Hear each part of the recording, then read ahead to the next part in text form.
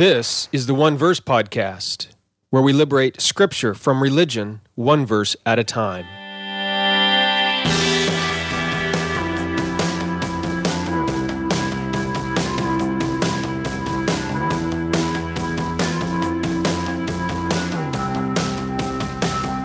Welcome to the One Verse Podcast. I am Jeremy Myers, your teacher for this podcast. Welcome back from summer.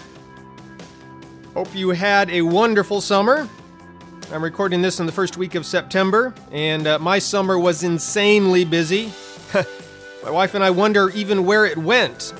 We had this list of things we wanted to get done this summer, and we looked at our list yesterday, and nothing on it got done. So we're looking to the fall, hoping to get some of that stuff done, get it off of our to-do list.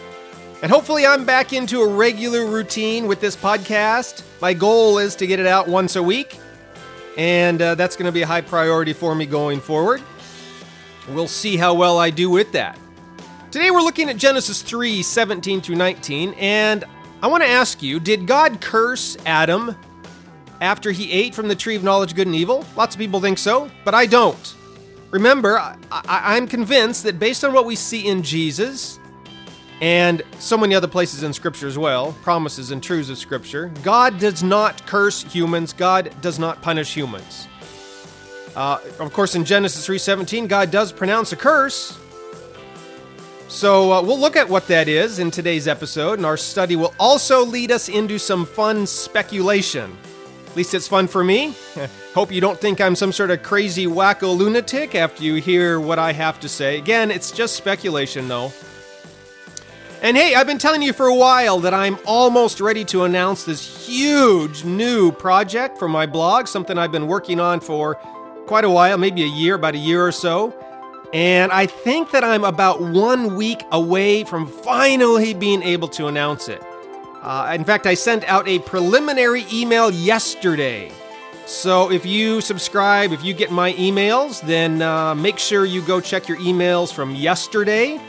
Read it, and there was a little action step invited for you to take in there. Just a little button for you to click to respond and let me know you want to know more. So if you don't get my emails, it's not too late, no worries. You can still sign up. Just go to redeeminggod.com/subscribe. You can always sign up to get my emails. And of course, if you're listening to this, like super far in the future, later in 2016 or even into 2017, look, you can always sign up at that point. Whatever I've got going will have been launched. And simply by going to redeeminggod.com/subscribe, doing that process will allow you, future person, to also get these emails and find out what this project was and get in on it as well. So anyway, I'm really excited to share with you what I've got with this project, but I'm also really excited to share with you our study for today. So let's get with it.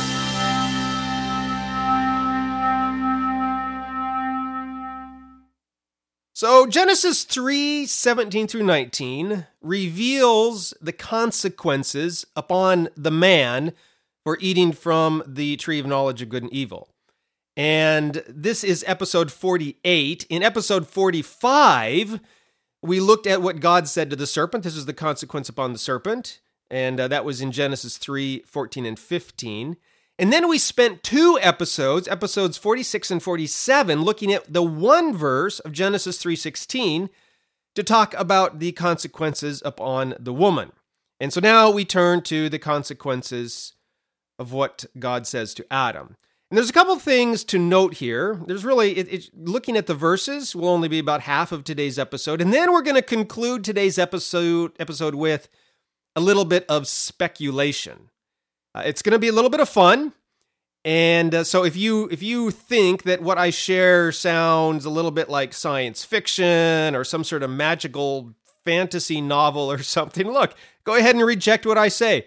In fact, you can always reject what I say with these podcasts. I'm sharing with you the results, the fruit of my study and research, and I hope that you do some due diligence and do some study and research on your own. If you come to different conclusions, fine.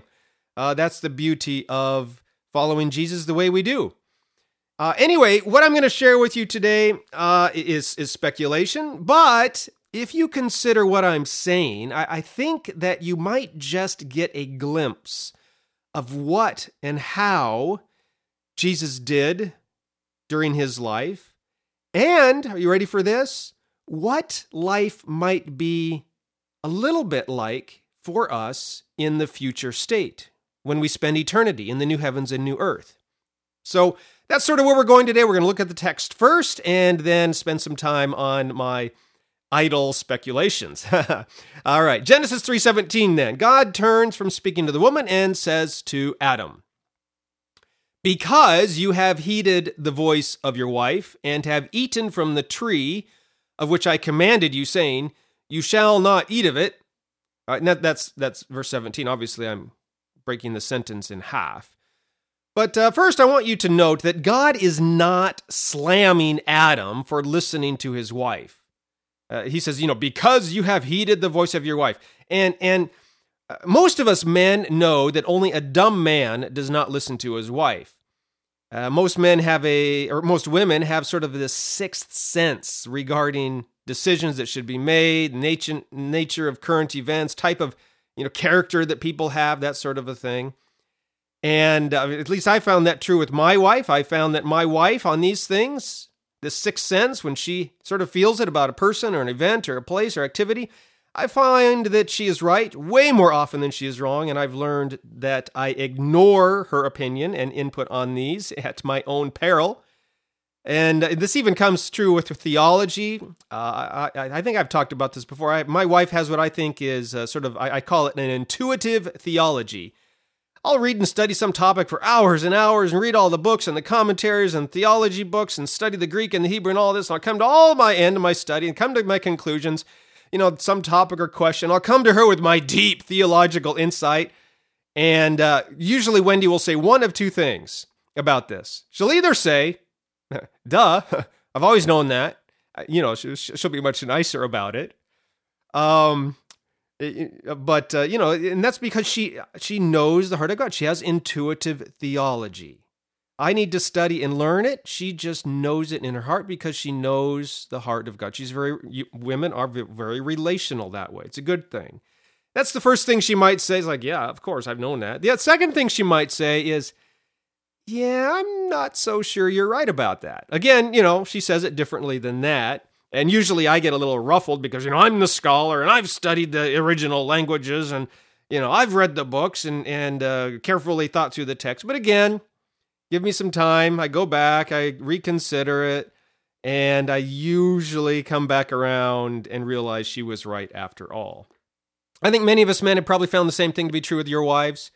And so we must not, the point is, we must not take God's words to Adam here as some sort of prescription to not listen to our wives.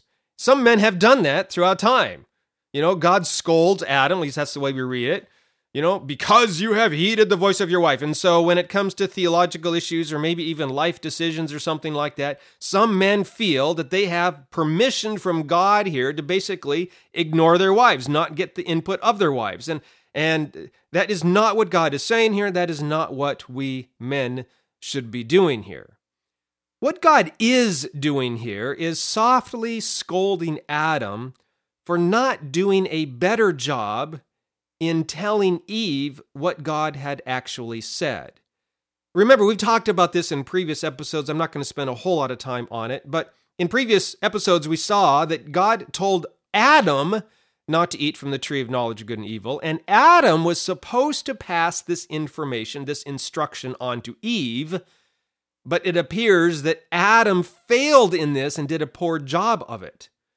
And so when Eve comes to Adam and says, hey, try this fruit, that was Adam's responsibility to step in and say, no, wait a minute, I sort of forgot to told you, or I didn't tell you very well before. We're not supposed to eat that. But he failed in that. And so all of the failure in Genesis 3 really is on the shoulders of Adam, not on Eve at all. That's what we've seen in various ways, various times, various verses in previous episodes. But what Adam ended up doing was what Eve said to him instead of what God had said to him. And what Eve said to Adam was Adam's fault anyway, because Adam failed to properly pass on God's instruction to Eve. So that's what God's initial words to Adam mean here. God basically says, you should have listened to me and followed what I said, but you didn't. You failed to properly pass on my instructions to your wife. And then when she passed your incorrect instructions back to you, you did what she said. And in so doing, failed to follow, to obey what I said. So that's how to understand verse 17. Adam listened to Eve instead of to God, but even Eve's misinformation wasn't Eve's fault, but Adam's. Either way, Adam should have remembered what God said, you shall not eat of it, as we see there at the end of the verse, and he should have refrained from eating the tree. Now, we could speculate on what would have happened if Eve had eaten from the tree, but Adam had not. My personal speculation is that nothing much would have changed. But we'll never know. 100% pure speculation. I don't know what your opinion is on that. Anyway, the result of Adam's decision to eat from the tree is found in the last part of verse 17 and then on through 19. And this is where we get into the curse. It's introduced there halfway through verse 17. And then the following verses, there are three aspects of this curse that are unfolded or that are explained. And I want to say right from the start, as I indicated in the introduction, that just as with Eve, God does not curse Adam. God does not curse human beings here or anywhere else in Scripture for that matter. Look at what verse 17 says. It says, cursed is the ground for your sake. So again, what God is saying is that there will be consequences to Adam because of his decision to eat from the tree. This is exactly what we saw with Eve. Because of Eve's decision, all right, and what happened, there will be consequences to her. And also, it's interesting, remember, the consequences on Eve are in parallel to the responsibility that God gave Eve, specifically, okay, to rule and reign along with her husband and to be fruitful and multiply and have children on the earth. And those are the two consequences that are now broken, destroyed, marred a little bit for Eve. And that's exactly what happens here in verse 17 through 19 as well for Adam. Adam, as we remember back from Genesis 1 and Genesis 2, God gave him the responsibility to work the ground, to till the ground, for the earth itself to be fruitful, to multiply, to tend the garden, right? And so God now turns to Adam, and because that was Adam's responsibility, now Adam's responsibility, there's going to be consequences, negative consequences for it. And this responsibility does not go away, it just becomes vastly more difficult. So these three consequences then, first one is found right there at the end of verse 17, that Adam's work will become more difficult. God says, in toil you shall eat of it all the days of your life. So work for Adam in the garden was initially supposed to be enjoyable, pleasurable, fulfilling. God says now it's going to become toilsome. Now, again, I want to point out to you that the word for toilsome here, or toil, in toil you shall eat of it. This is the exact same word that was used in Genesis 3:16 to describe the pain that women experience in bringing forth children. We looked at that 2 episodes ago. The word is itzavonik, and it does not refer to the pain of childbirth specifically, but rather to sort of the trouble, the toil, the hardship that is involved in conception and during the 9 months of pregnancy and that entire process. Again, if you miss those episodes, go back and listen to it. This Genesis 3:16 isn't referring to the pain of childbirth, and one of the reasons we know that is because the exact same word for pain there is used here for the pain that men will experience in working the soil. And I don't think any of us men want to believe, nor do any women want to say, rightfully so, that the man out there working in the fields is experiencing the same pain that a woman experiences in childbirth. Therefore, different type of pain, frustration, hardship must be in view. And we talked about that. God is basically saying to women and to men, look, you're supposed to bring forth children together. You're supposed to work the ground. Both tasks were intended to be supremely enjoyable and pleasurable in their own way. But now, because of the rivalry that is between you and other factors, frustration is going to enter into both spheres. Bringing forth children and bringing forth plants and food from the ground will now become burdensome, toilsome, wearying, tiresome. Sometimes we'll think it's just not even worth the effort. All right, so that's the last part of verse 17, that this first consequence upon Adam's work. All right, and verses 18 and 19 amplify a little bit on the idea that work will now become toilsome. They also introduce some new ideas on why and how this work becomes toilsome. And so the second consequence is that there will be weeds. God says that work will become burdensome in 18 because of weeds. Now, he calls them thorns and thistles. He says, both thorns and thistles it shall bring forth for you, and you shall eat the herb of the field. So, while a man obviously doesn't want thorns and thistles, we want to get fruit and grain from the fields. Instead, it's going to produce thorns and thistles. So God, again, is just talking about the frustration of work, that things are not functioning exactly as they should, that the ease and joy and simplicity of tilling the land, tending the field is now lost, that the land would now more easily bring forth thorns and thistles and weeds than it does fruit and grain. If you've ever planted a garden or tended a field or even had a flower garden or something, you know how true this is. It's a struggle to grow the plants we want, whereas the plants we don't want seem to have no struggle to grow no matter what we do. I don't know if you noticed this. You know, if the plants you want to grow, they don't have the right soil and the right amount of sun, but not too much, the right amount of water, but again, not too much, you need fertilizer and all this stuff, then they're going to wither up and not grow. They'll be sickly, they'll die. But it sometimes seems that no matter what we do, the weeds and the thorns and the thistles and the briars, they grow no matter what. You can put the weed killer on them and it seems to not even faze them. It doesn't rain, the weeds don't care, they grow. The sun is scorching hot, the weeds don't care, they still seem to grow. They can get flooded with rain, the weeds seem to flourish even more. It's just strange. I live in Oregon. Things grow very, very well in Oregon here. But in the summer, during the summer months, late June through July, August, and September, we don't really get much rain. So most plants, even most lawns around here, just wither up and die. Everything becomes brown. But the weeds, oh no, they just continue to grow regardless. I imagine this is why we say, things grow like weeds. It means that no matter what, regardless of conditions, the weeds will grow fast and strong. And so that's sort of what God is talking about in verse 18. The plants we want to grow for food will now be more difficult to grow because the thorns and thistles will be growing more quickly. And so that's the second consequence. The third consequence is in verse 19, and it is death. God says, in the sweat of your face you shall eat bread till you return to the ground.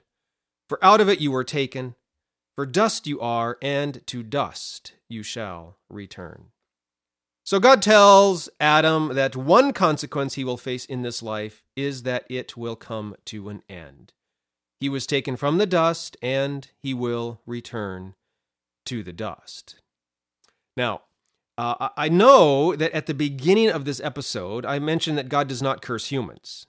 And while it is true that the curse mentioned in verse 17 is only on the ground and not about Adam, many people look at this part of it right here, the death. You're going to die, Adam. And say, well, this is the curse. It may not be specifically called a curse, but, God told Adam he's going to die, and we all think that death is a curse, and so therefore, when God says, Adam, you're going to die, well, God's cursing Adam with death. But here's the thing. Try to wrap your mind around this. Just, if you disagree, think about it for a little bit. Death is actually not a curse.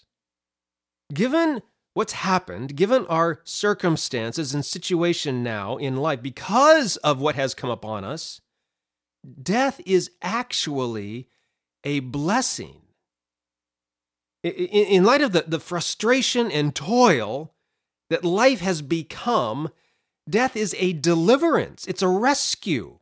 Death is a good thing because in light of the pain and sorrow and frustration that has now come upon the earth, death is a doorway to freedom and deliverance from all of that frustration and into a new life, which is free from all the toil and frustration. So death is the end of this life, but it's also the end of the frustrations, headaches, and hassles of this life. And so death then becomes an entryway or beginning to living life in eternity the way it was actually meant to be lived. And I want to challenge you to start thinking about death that way. Don't read verse 19 as a curse from God. God cursed humanity with death. Instead, read it as a blessing. I'm not going to say a whole lot more about that. We will talk about it more when we look at verses 22 through 24, either next episode or the one after that. So let's just leave it alone for now. Death is not a curse, but is actually a blessing. And that brings us to the end of verses 17 to 19. Now, I want to just spend a few minutes here closing out this episode with a bit of speculation. And let me explain to you briefly where the speculation comes from. In verses 17 through 19 that we just looked at, we read that work is now going to become more difficult and weeds more plentiful and all of this, okay? And since we know, based on what we see in Jesus, that God does not send pain upon people, or at least punishment, since God does not punish or curse, as I was reading and studying this, I asked myself, well, okay, so how would it have been originally in the Garden of Eden if Adam and Eve had not eaten from the tree? I mean, he still had to tend the garden, didn't he? So what does this mean about the thorns and the thistles? Were they not in existence prior to this? Had weeds not been created? Does God just at this point now create weeds? I really don't think so. The way I look at weeds, I just think they're plants that are out of place. They must have their role and function and purpose. A lot of weeds actually are just flowers and plants that we just simply don't want in our garden. They're fine elsewhere. We just don't want them here. So what would have happened? How would it have worked originally? What would it have looked like for Adam and Eve to work the garden? How would his work have been easier, more pleasurable, more enjoyable? Genesis 2:15, God tells Adam that he needs to tend the garden. I mean, doesn't this imply some sort of pruning, cleaning, tilling, planting, watering, so forth? So how exactly did this work become more difficult? And as I was thinking about this, I thought about how it might be for us when we have our perfect bodies in the new heaven and new earth. By the way, do you know we're not going to spend eternity in heaven? No, heaven is not our eternal home. We're actually going to spend eternity on earth, this earth, in fact, or a place very much like this earth. It will be way better, but it will be very much like this earth. This earth was made for us, and eternity will be spent on a place very much like this. We're going to have jobs. There will be work. We're not going to sit around playing harps on clouds. Thank goodness. It sounds incredibly boring to me for eternity. I might be able to do it for about 10 seconds. But no, we'll be doing things, going places, meeting people. We'll have important, meaningful, fulfilling jobs that you will love to go to every day. Okay? If you hate your job now, don't worry. It's not going to be that way in eternity. The thing you were made to do, that's what you will do, and that's what you will love to do. Anyway, I began to wonder about this. How will it be like in eternity? How can we work the ground on this earth without frustration and toil? And as I began to think about that, I began to realize that Jesus probably reveals some of this to us. Remember, Jesus is not only God incarnate, that is God in the flesh, revealing God to us, but Jesus also reveals humanity to us. Jesus is not just the perfect representation of God, he is also the perfect representation of what humans are. And as I thought about this, I watched him and how he lived his life. He never seemed in a hurry.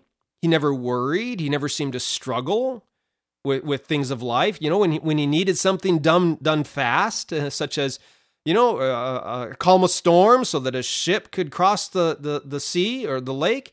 When he needed to feed the masses because they'd all forgotten to bring their lunch.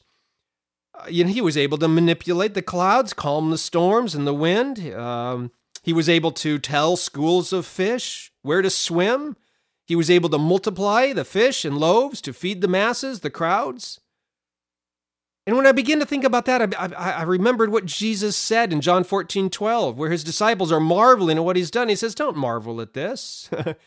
You will do greater things than these.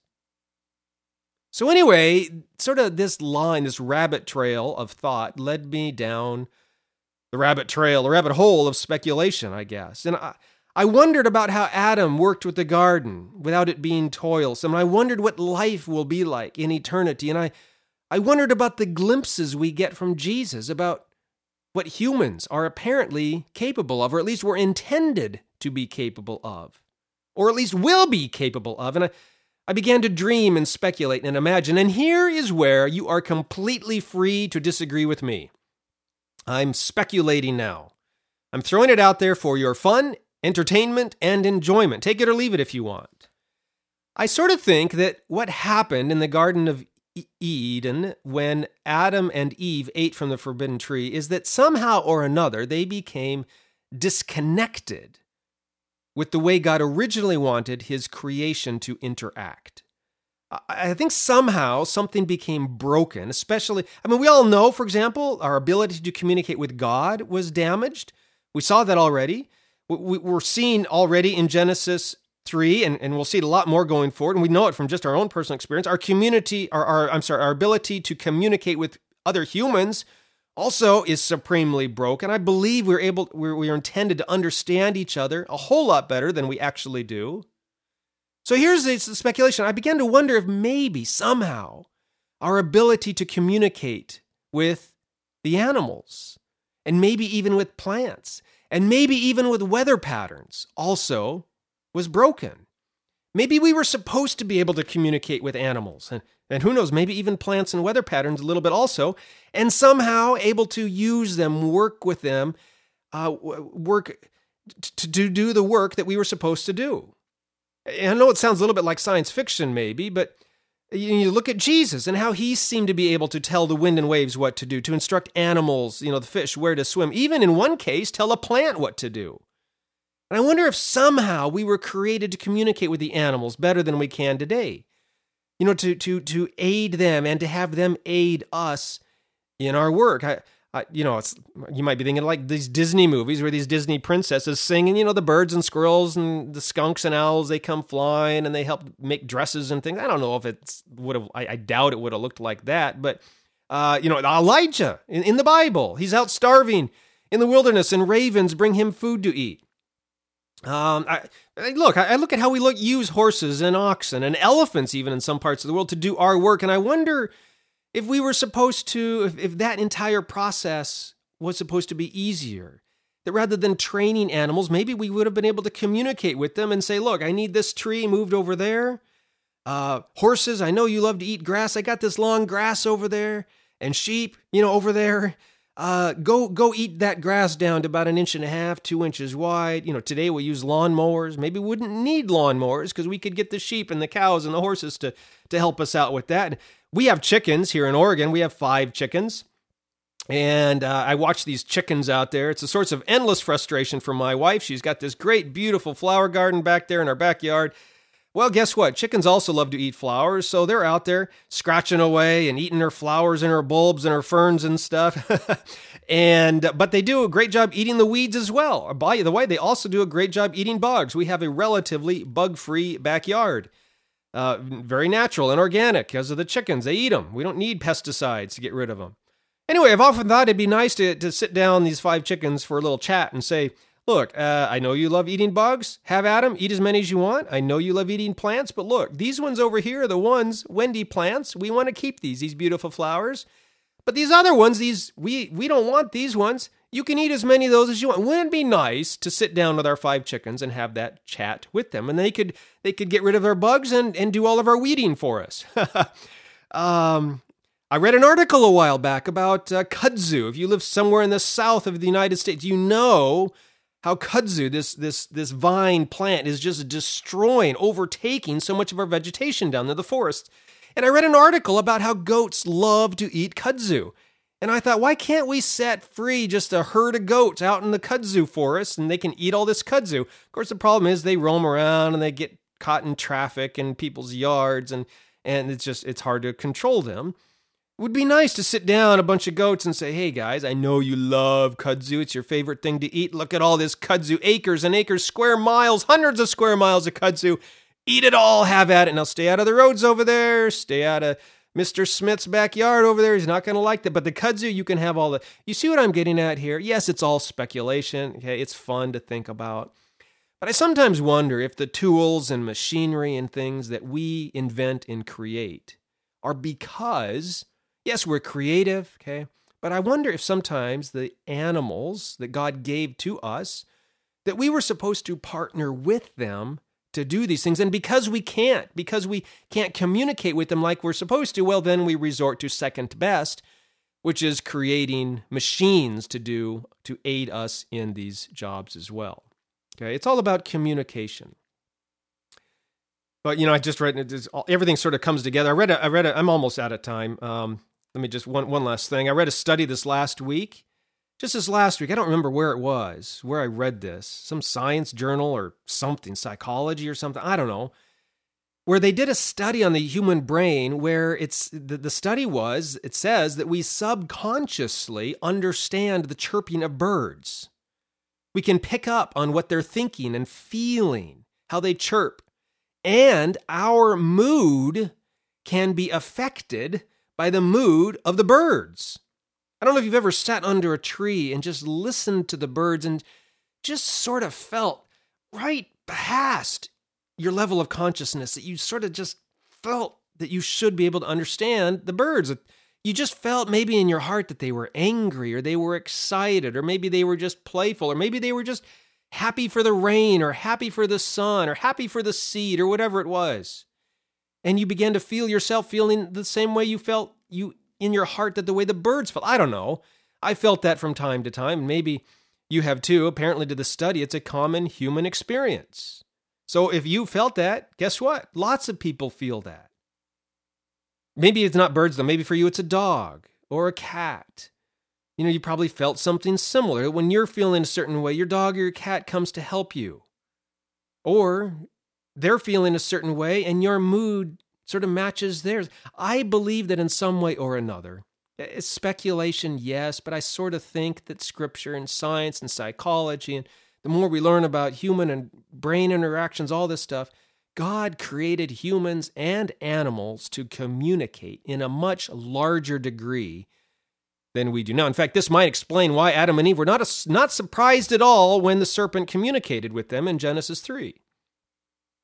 And I think that maybe this communication was for the purpose, partly, not just for partnership and friendship with the animals, but also to help us do our work, to help us tend the garden, get rid of the weeds and thorns and thistles, bring water, move trees, that sort of a thing, so that we could join with them in doing our work upon the earth. And for all I know, maybe we could have communicated to the plants as well. In fact, I read a book a while back about these 3 nuns in Scotland, I think it was, who planted this most beautiful garden with these plants that should not have been able to grow out there in just this barren landscape, horrible conditions. And when people came by and said, how did you do that? These plants should not be able to grow here. These plants should not be able to survive here. How are you doing this? Their answer was that they just invited the plants to grow. They sang to them and invited them to grow and to be fruitful. They loved the plants and tended the plants, and the plants grew. Anyway, I don't know. Maybe you got a green thumb and you've seen some of this yourself. Anyway, look, it's all speculation. I'm out of time. But if any of this speculation is true, and if this ability to communicate with the animals, with you and I, with each other, maybe even with plants, who knows, maybe even with the wind and the waves, weather patterns, the rain and the clouds, maybe somehow all of that was broken when Adam and Eve ate from the tree of knowledge, then maybe, it's a guess, maybe this helps explain why Adam's work in tilling and planting the ground became much more difficult, as Genesis 3:17-19 reveals. Look, it's speculation. It's all guesswork, imagination. But look, I want your feedback on it. Let me know what you think. Right? Wrong? You think I'm out to lunch? That's fine. Leave a comment or question. Just go to redeeminggod.com/Genesis 3:17 through 19. And leave a comment or question there. And tell me I'm crazy or something. That'd be fine. Whatever. Take it or leave it. Fine. And also, hey, if you're on the mailing list, remember, check your email from yesterday about this exciting new adventure that we're headed off on. If you like this podcast, you will love what I'm doing there on the blog very soon. And I hope to officially announce it next week, maybe even on next week's podcast episode. We'll see. If you don't get my emails, that's okay. It's easily fixed. Go to redeeminggod.com/subscribe to get started. Thanks for listening, and I look forward to seeing you next week when we look at Genesis 2:20 and 21.